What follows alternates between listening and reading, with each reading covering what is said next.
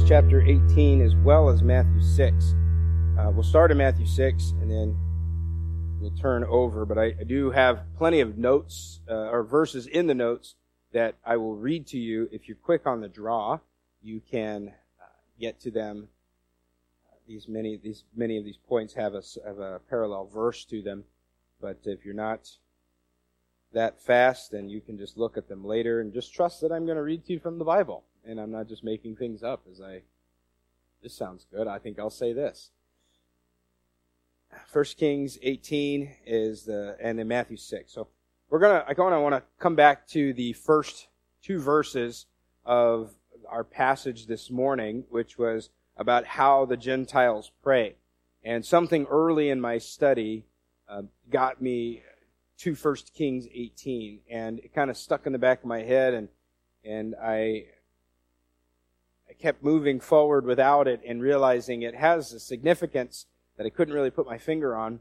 And as things continued to form, then I realized this is how we'll come back on Sunday night and see these things. And it's really just kind of an illustration of the type of prayer that Jesus teaches us not to pray, as far as that the heathen pray. So we'll just read these two verses in Matthew 6 and starting in verse number 7.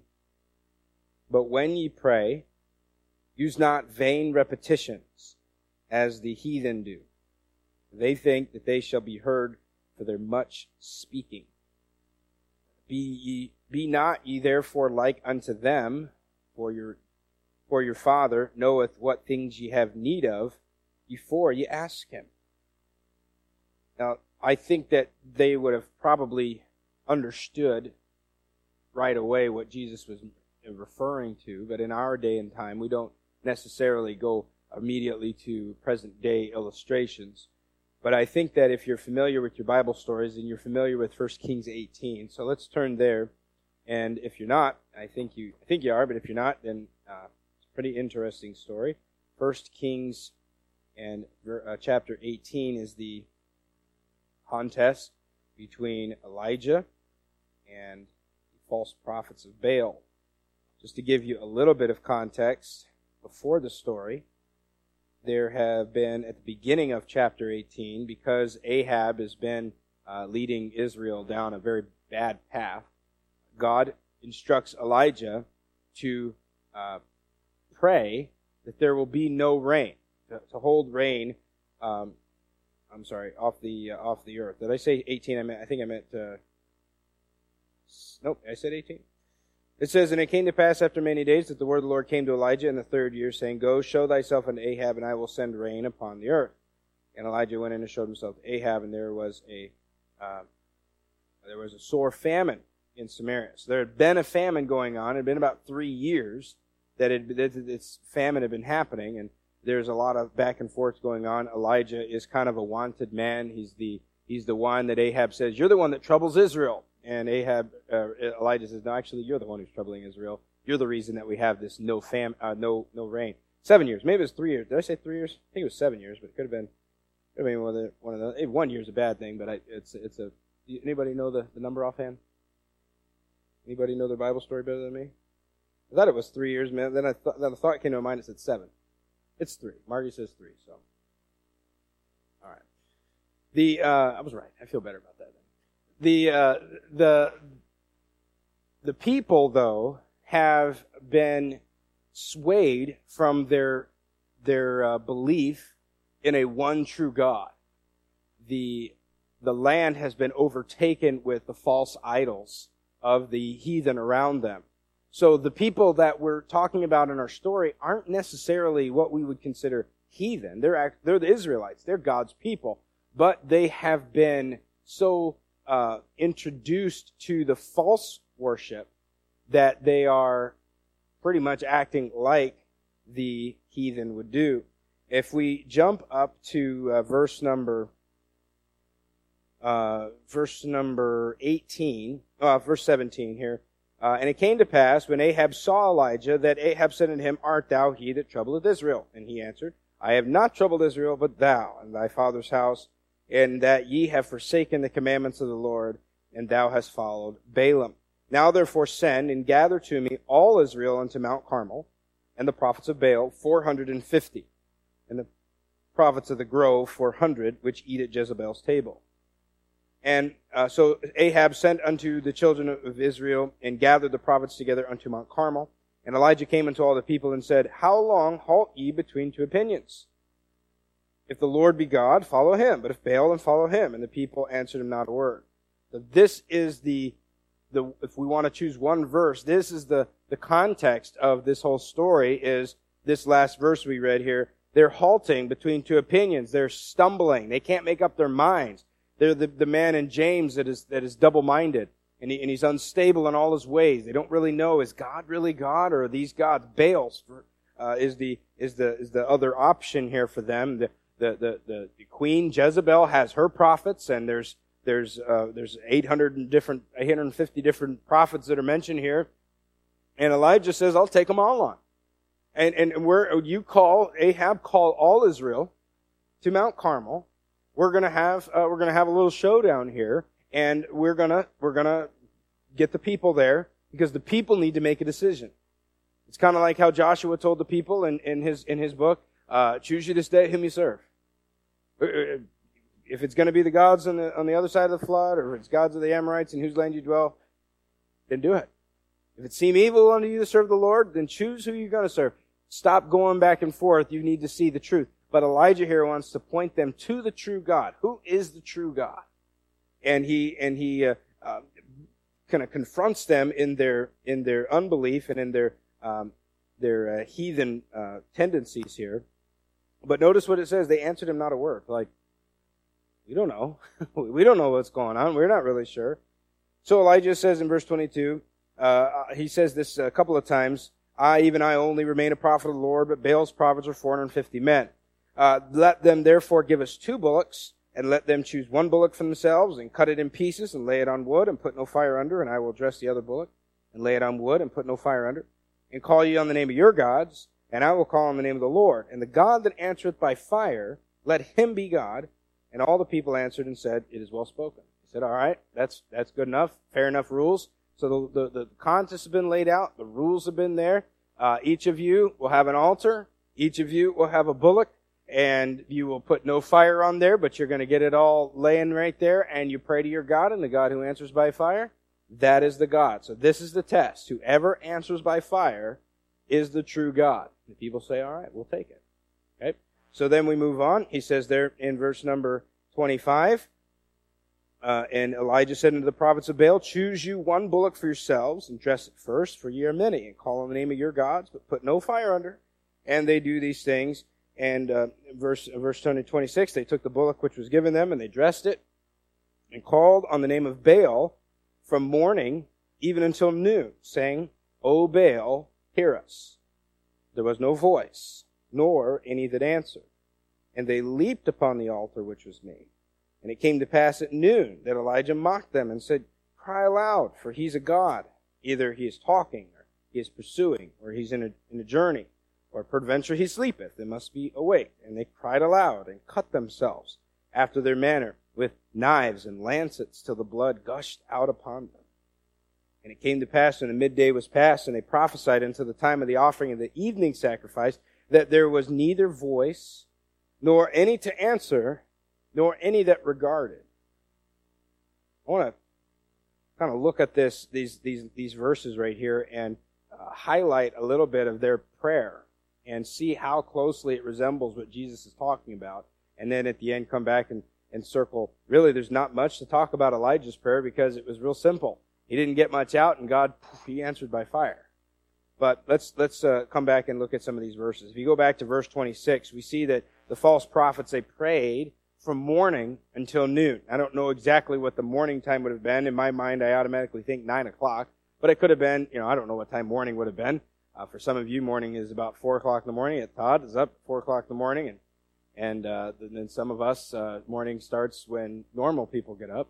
But there's a long prayer time with these guys, and they're praying, O Baal, hear us. Now, I don't know if this is all that they were saying. I kind of think that this is just what they were saying over and over again, because This is all that's recorded there. But maybe they were saying other things, but they were praying, God, Baal, our God, hear us, answer us. Do what we ask you to do. And it says that they're leaping upon the altar. Now, I don't think, if we read that literally, I think that sounds like they're jumping on the altar. If they expected their God to answer by fire, you don't want to be jumping on the altar while it's happening. But I think they're jumping around it. They're dancing around it is really what they're doing if you study it into it. They're doing their rain dance, if you will, trying to get their God to answer them by fire. And by noon, nothing has happened. So there's at least a couple of hours have gone where they have prayed. So if we're keeping in mind Jesus' prayer, or Jesus' teaching about how the heathen pray, they've prayed many words. They've used vain repetitions. This is classified as much as a heathen prayer as any. And so Elijah begins to mock them. In verse 27, it came to pass at noon, Elijah mocked them, saying, cry aloud. Louder, guys. Why? He is a God. Notice, he is a God. He is a God, because a God is anything that comes in between you and it's anything that you worship.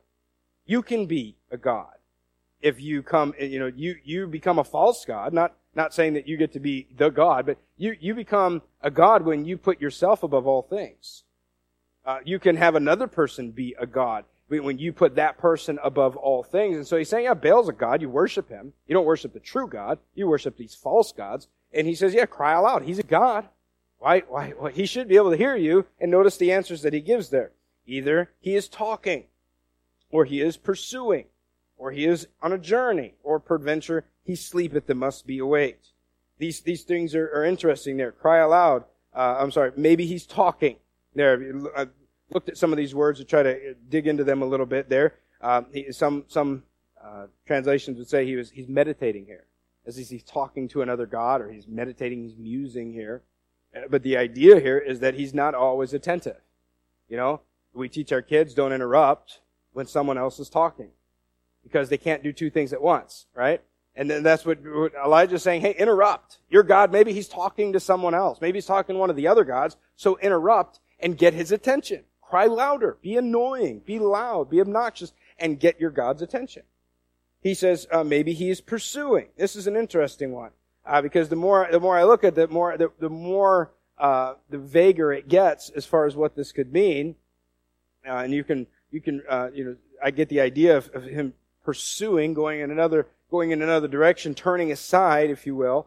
And really, it could be understood that is not always interested. He's doing something else right now that's got his attention. I would rather be doing what I'm doing right now. I've turned aside to look at this or to do this thing rather than do what you want me to do. He's not always interested. And he said, well, maybe he's on a journey. Maybe he's just far away and you just need to shout a little louder because he's not as close as you thought he was, meaning he's not always there, not always present. Or maybe he's asleep. Maybe he's just not alert. Maybe he's just not awake. Maybe you got to wake your God up. Now be careful there, because he might be grumpy God, and you don't want to wake your God up inappropriately and then get him angry at you. So cry aloud. And Elijah's just mocking him because Elijah knows he's not real. He is the God that Psalms talks about, has ears but cannot hear, eyes but cannot see, feet but cannot walk, hands but cannot do anything. And this is the kind of God that Baal is, and Elijah knows that, and he's doing this for the people's sake, and really at the expense of these prophets of Baal who truly believe that their God Baal is real and he will answer by fire. We read this story knowing, of course, Baal isn't going to answer by fire. God wouldn't, even if Satan wanted to, try to pervert that and get in and send fire, God would not let them, because that would, his people are in the balance here, and God was going to win this contest. But the people, the prophets of Baal here, were convinced that their God would answer by fire. That's why they did this for so long. I wonder how long you and I would have lasted if we had been these prophets. Like, it's been 5 minutes and he's not doing it. Is he really going to do this? I mean, it's been 3 hours now. Are we going to keep doing this? It's been all day. And they go until the time of the evening sacrifice. Israel had been commanded to do morning and evening sacrifices. And so it was the time for this evening sacrifice. They've gone all day. But notice what they've done. Not only are they shouting louder, but they begin to cut themselves. They're hurting themselves, trying to get their God's attention until it says the blood gushed out. This is not just a little trickle. This is cutting themselves with swords and with lances until they're bleeding everywhere. Just imagine this is a bloody mess. We have 400 prophets cutting themselves. They're dancing around the altar. They're shouting. They're chanting. It's chaos. It's messy. It's really sad.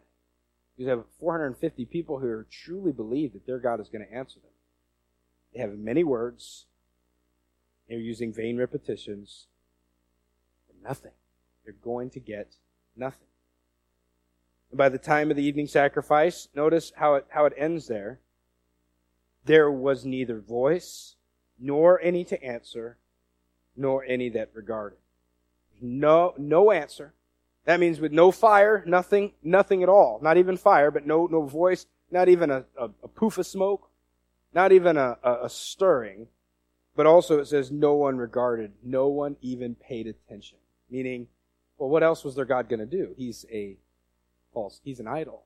He can't do any of these things. These prophets believed that they would be heard by praying loud and long.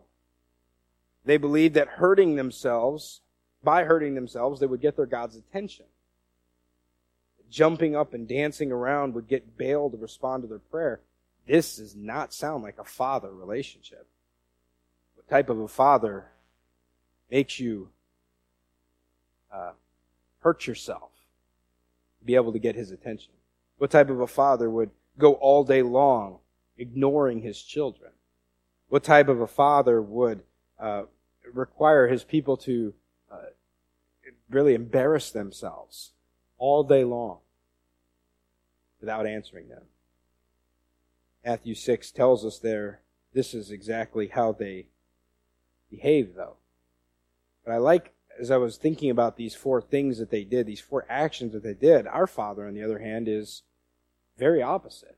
Our Father is always attentive. Job 34. His eyes are upon the ways of man, and he seeth all his goings.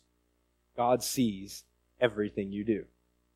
Psalm 34. The eyes of the Lord are upon the righteous, and his ears are open unto their cry. 1 Peter 3:12. For the eyes of the Lord are over the righteous, and his ears are open unto their prayers, but the face of the Lord is against them that do evil. God sees even the evil. God is not inattentive. He's always attentive. He's always paying attention. Number two, God is always interested.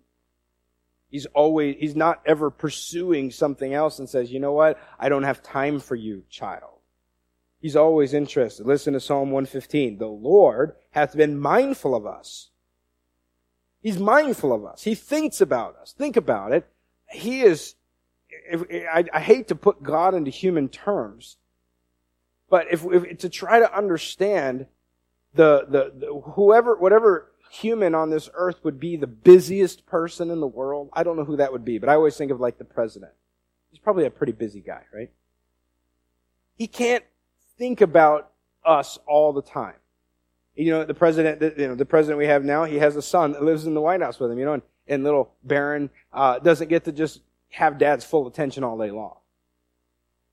His dad is a very busy man. And yet our Father is way busier. He's not ruling a country. He's God of the universe. And he has time for me. He's always attentive. He's never gone doing something else, and I just can't be there with you today, son. I just can't. I don't have the time, or I only have 5 minutes. He's got time for me. He's always there. Listen what it says. The Lord hath been mindful of us. He will bless us. He will bless the house of Israel. He will bless the house of Aaron. Proverbs 15 says that the eyes of the Lord are in every place, beholding the evil and the good. He always sees. He's always interested. Number 3, he's always present. He's never not there. No one can ever say of our God, he's gone on a journey, out to lunch, we'll be back at 3 o'clock. That's not how it works. He's always there. Listen, Psalm 145:18. The Lord is nigh unto all them that call upon him, to all that call upon him in truth. Jesus, even when Jesus left this earth and went back to heaven, he said, Lo, I am with you always. Always be with you. He said, in Hebrews, I will never leave you or forsake you. God is always present. Number 4 and last, he is always alert. God doesn't go to sleep. He doesn't sleep. And it says there, Psalm 121 there, I will lift up mine eyes unto the hills, from whence cometh my help. My help cometh from the Lord, which made heaven and earth. He will not suffer thy foot to be moved. He that keepeth thee will not slumber. Behold, he that keepeth Israel shall neither slumber nor sleep. The Lord is thy keeper. The Lord is thy shade upon thy right hand. The sun shall not smite thee by day, nor the moon by night. The Lord shall preserve thee from all evil. He shall preserve thy soul. The Lord shall preserve thy going out and thy coming in from this time forth and even forevermore. God is always there. And there's bad things happening to me, and the Lord is right there. And he's active, and he's present, and he's involved. He's always attentive. He's always interested, always present, and always alert. It's very different than how these prophets prayed in First Kings. Now we take just a few moments and we look at Elijah's prayer. Elijah's prayer is very similar to Jesus' model. Jesus' model prayer it has a lot of similarities to Elijah's prayer here. Look there in verse number 30. And Elijah said to all the people, Come near unto me. And all the people came near unto him. And he repaired the altar of the Lord that was broken down. And Elijah took 12 stones, according to the number of the tribes of the sons of Jacob, unto whom the word of the Lord came, saying, Israel shall be thy name. And with the stones he built an altar in the name of the Lord. And he made a trench about the altar. As great, it was contained 2 measures of sea. It's a deep ditch all the way around this altar. And he put the wood in order, and cut the bullock in pieces, and laid him on the wood, and said, Fill 4 barrels with water, and pour it on the burnt sacrifice and on the wood. And if you've ever tried to light something on fire, you know the best way to do it is not by getting it wet first. That's the bad way to do it. But also, we're in the middle of a drought. There has been no rain, which means water is very valuable. Water is very precious, and he's wasting water by dumping it on this animal sacrifice. But what's he doing? He's stacking the odds even more against him, saying, not only can my God burn up a dry sacrifice, my God's going to get one that's sopping wet. Not only he does it the first time, he says, do it the second time. And they did it the second time. Do it the third time. They did it the third time. And the water ran round about the altar and filled the trench also with water. This is significant because this is one of the most precious resources these people have right now. Not only are they going to offer an offering of a bullock, they're going to offer the offering of water, which is a big deal at the time. It came to pass at the time of the offering of the evening sacrifice, Elijah the prophet came near and said, this is, I think, a 62-word prayer. Lord God of Abraham, Isaac, and of Israel, let it be known this day that thou art God in Israel, and that I am thy servant, and that I have done all these things at thy word. Hear me, O Lord, hear me, that this people may know that thou art the Lord God, and that thou hast turned their heart back again. That took less than 60 seconds. About the same length as it takes us to say the Lord's Prayer. And what happens? Then the fire of the Lord fell and consumed the burnt sacrifice, and the wood, and the stones, and the dust, and licked up the water that was in the trench. He utterly consumed every bit of that. I wonder how close Elijah was standing when he did this. Elijah knew God was going to answer by fire.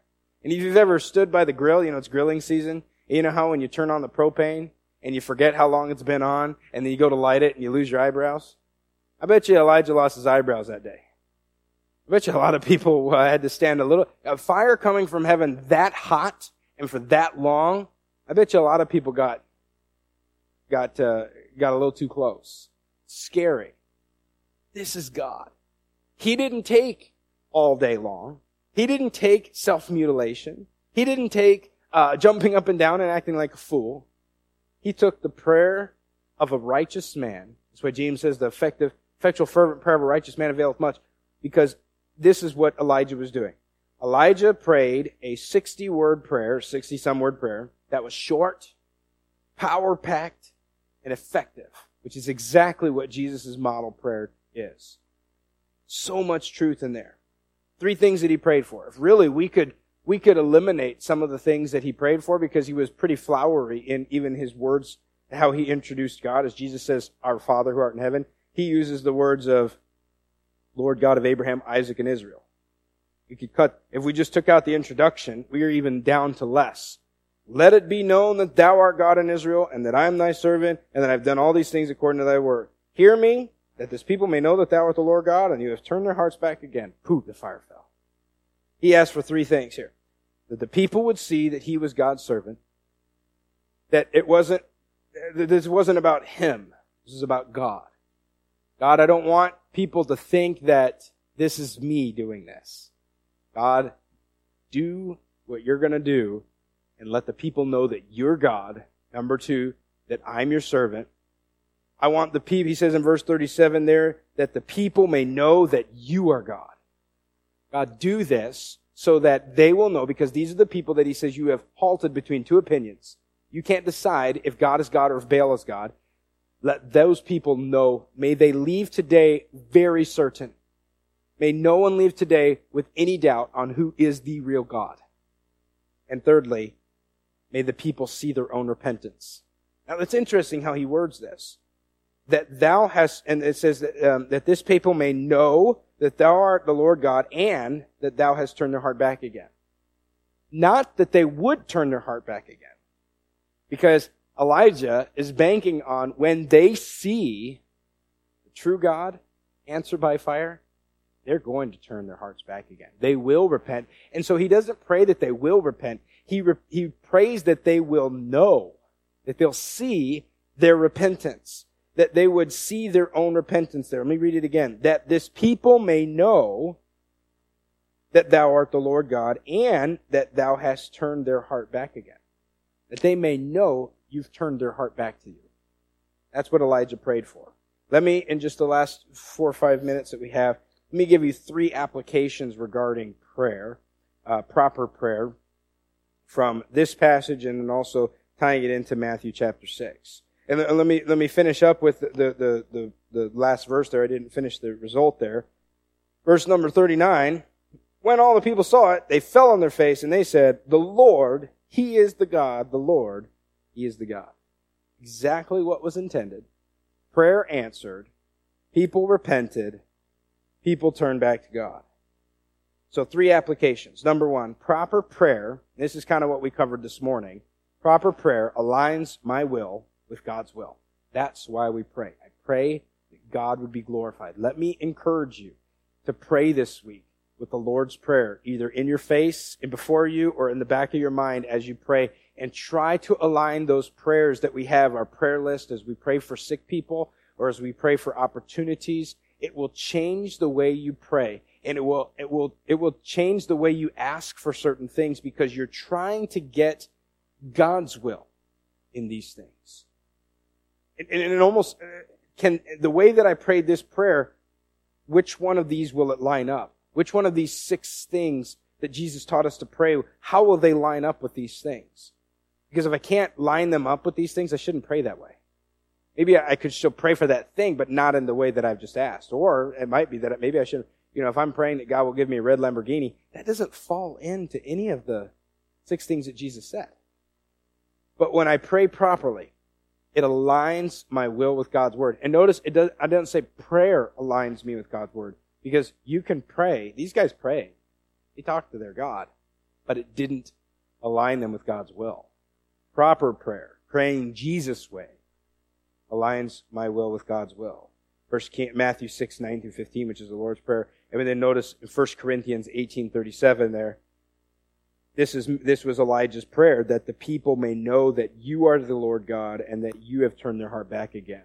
He's realigned them to His will. Number 2, proper prayer is a testimony to other people. When I pray the right way, I'm actually being a witness to you and to everybody else around me. Because it's true worship, It's a testimony of God's power. It's a testimony of God's sovereignty. When I pray, and I don't pray for me, and sometimes when I pray for God's will, it doesn't sound like it should sound from a human's perspective. I'm praying that I'm thanking God for the trials that I have, or I'm praying not that I would have enough for today, tomorrow, and next week. I'm praying for today, and I'm asking God to help me with these things today. And one of the things that has been impressed upon me lately is as I'm praying, I'm thinking about all of the things that are going to happen to me that day. There are many things that are going to happen to me that day. And I think about, okay, God, how can I fit this into your plan? I'm going to be here. I prayed this morning. I'm going to be at church this morning. I'm going to be in Sunday school and talking to people about a membership. I'm going to be, I knew I was going to be somewhere for lunch today. I know we're going to have communion tonight. I'm going to play basketball tonight, hopefully. And how can I use these opportunities to serve you and to please you? And the more that I've done that, the more I've laid my head down on the pillow at the night and thought, you know what? I didn't waste these opportunities because I recognized that I was praying for God's will in these things. These weren't selfish activities. These were things that I was doing. And what I found was that there were other things that popped up in the day. I was like, oh, you used me to do this too. I was a part of your plan here too. And I had no idea. This wasn't on my radar. But then it happened, and now you used me to help people. The first day I prayed, I had like 3 unexpected appointments that day to talk to people and to encourage them and to help them in different struggles that they had. And when we pray, and we become a testimony to other people, and really, which kind of shows us that my praying is not just to be quiet. It's really to be out loud. Elijah did not pray here quietly in a closet. He prayed, and he prayed so that other people would hear him. But it wasn't for himself. He wasn't trying to get people to say, wow, Elijah, he is the prophet of God. The result was what he wanted. The Lord, he is God. Nobody was looking at Elijah. He just called fire down from heaven, but nobody's looking at him going, whoa. They're looking at heaven going, he is God. He's God. Man, he's amazing. That's what Elijah's prayer was, and that was his motivation. And lives can be changed when we learn to pray properly. If we would pray properly.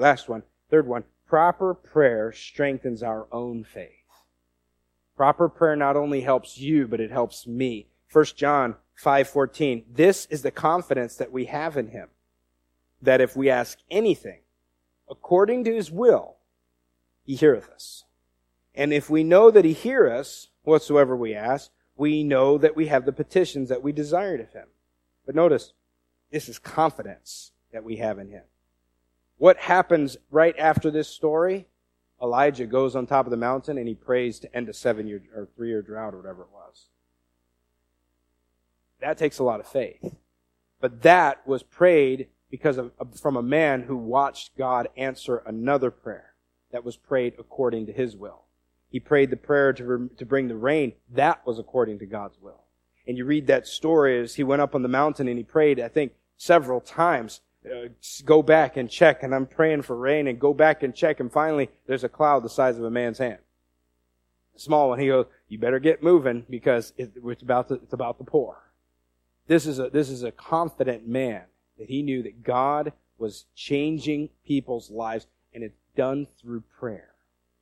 May we learn to pray the way Jesus wants us to.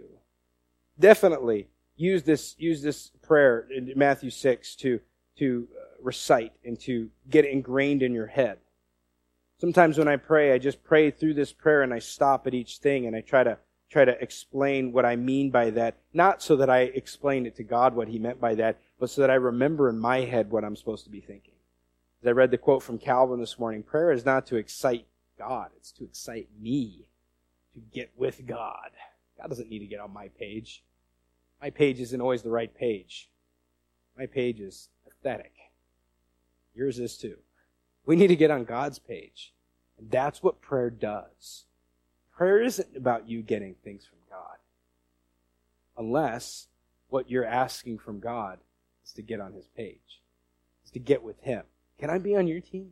Remember when you were little, or remember when your kids were little? Daddy, can I help you? Mommy, can I help you? And it was probably easier if they didn't help you, because they were going to make it worse. They were going to make it take longer. They were going to make a mess. They effectively doubled your work, but you let them do it anyway.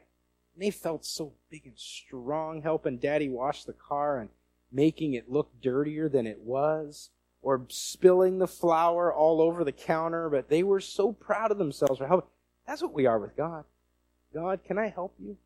God, what do you have going on today? What are you going to do in your kingdom that I get to be a part of? This morning, we got to be a part of that, encouraging one another in church. We got to be a part of that as we celebrated at the communion table. We get to be a part of that as we go out, as you go to work tomorrow, as you pray tonight or tomorrow throughout the day. God, what do I get to help you with? Daddy, can I help you? Can I be with you today? I want your fellowship. I want your forgiveness. I want your will. I want your way, not my way. Setting pride aside and setting selfish ambition aside and then saying, okay, do with me what you will. You're the potter. I'm the clay. Here I am. That is worship. That is how we live life in a constant state of worship. That is how we live in a constant state of prayer, that we are constantly yielding ourselves to Christ and saying, God, what would you have me to do? Let me encourage you to come back Wednesday night for prayer meeting. And let's try to focus our prayer and see, how can I pray for person number 18 on the list? The way Jesus taught us to pray. It's a little tricky until you figure out how to do it, but it's important that we learn to pray the way Jesus prayed, the way Jesus taught us to pray. Go through the Bible and stack up some of these other prayers that we read and see how they fit so closely too. Think about Jesus' prayer in John 17 and see how it fits within the model prayer that he gives us there. Let's finish tonight. We'll pray and we'll be dismissed.